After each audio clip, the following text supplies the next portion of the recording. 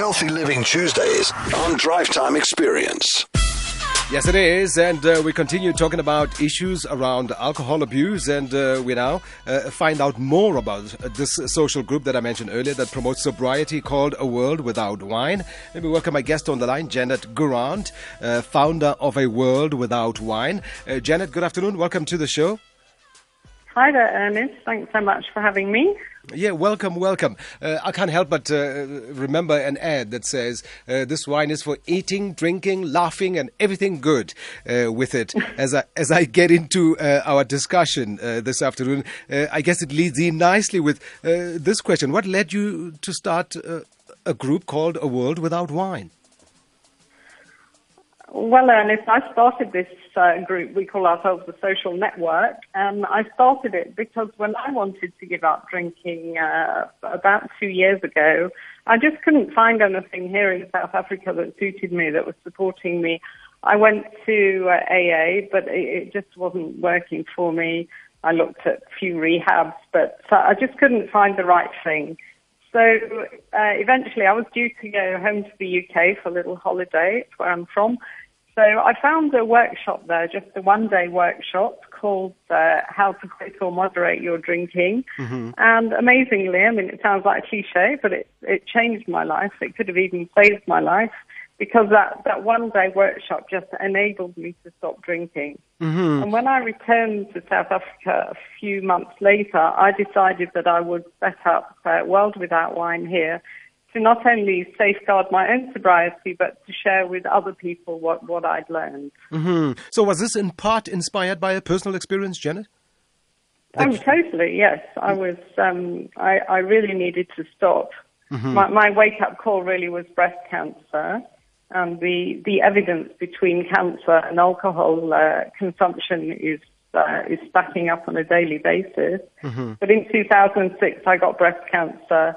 I had a mastectomy, chemo, radiotherapy. So while I was sick, I did some research about alcohol, and I was horrified to discover that drinking more than 1.5 bottles of wine a week really puts your health at risk. And I was putting that away at night, really. And that resulted in the cancer itself. Now, earlier, we took callers as well, talking about specifically the reasons why, for them to share the reasons why they stopped drinking, and also share what benefits have they seen since they stopped. And what benefits have you seen, Janet? Oh, so many, Ernest. Where do I start? Well, I think, the first relief was a mental relief.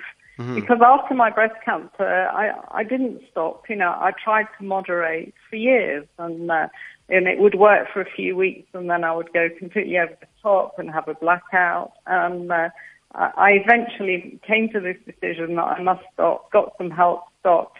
And I think, the relief, the mental relief was massive because somehow it's easier to stop than keep counting units and try and always feeling bad because you've drunk too much. Mm-hmm. So for me, it was a huge mental relief. And obviously physical. I've, like many ladies, I spent my whole life on a diet, but once I finally understood that your body won't even start burning calories until it's got rid of this poison that we put in it called alcohol, then, I stopped drinking and my excess few kilos just dropped off effortlessly. Wow. So that's a pretty nice benefit. No, certainly. Losing weight and all of the other health benefits associated with it. Yeah, I've got so much more energy, creativity. I used to sit in front of TV in the evening with my bottle of wine and I wasn't doing anything, and now I'm out and about and researching and writing and just feeling so much happier and better. Now, I see you also run Dry January and Dry February campaigns. Please tell us more about those. Sure. Well, we teamed up with a fabulous NGO called Earthchild, and what they do, it sounds a bit strange, but they provide yoga lessons for children in township schools. Yeah. And the idea behind this is that yoga provides these kids with a feeling of kind of peace and connection in their lives that are sometimes difficult. And just 200 rands provides a child with a whole year of yoga lessons. So the way that we've kind of collaborated is that in return for a small donation, we send out a daily email, 30 emails, to get you through an alcohol-free month. So we did this last year, and we raised 30,000, which meant 150 kids got a year of yoga. Mm-hmm. And this year we're already at 32,000, and I think we've got 7 days left. Wow. So we're now encouraging people to do a dry February, because it is the shortest month after all. True. And just try it, give your body a break, because there is evidence that even taking a 1 month off drinking really does help. It gives the liver a bit of time to recover. No, absolutely. Now, you're holding workshops as well next month. What happens at these workshops? They're not like Alcoholic Anonymous meetings, are they? No, not at all. I certainly don't make people say, my name is Fred and I'm an alcoholic. I don't believe in labeling people. Yeah. What happens is it's one day. I usually keep the numbers to no more than 12 people. And we start the day with shares when people talk about their own relationship with alcohol, why they're concerned. Then we take them through a toolkit, strategies, techniques to help them cut down or stop. And also advise about how to navigate their way in a society where alcohol has become completely normalized, because that's a big part of it. It's not just stopping drinking, but it's how to cope. You don't want to become a recluse. And we provide practical advice on what to drink when you don't drink, because that's also very important. There are some stunning non-alcoholic drinks coming to market finally.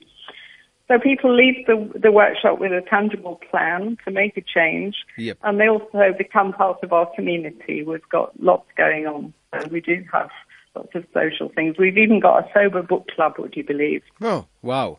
All right. Just quickly, Janet, as we wrap up, you have a Facebook page or maybe a website?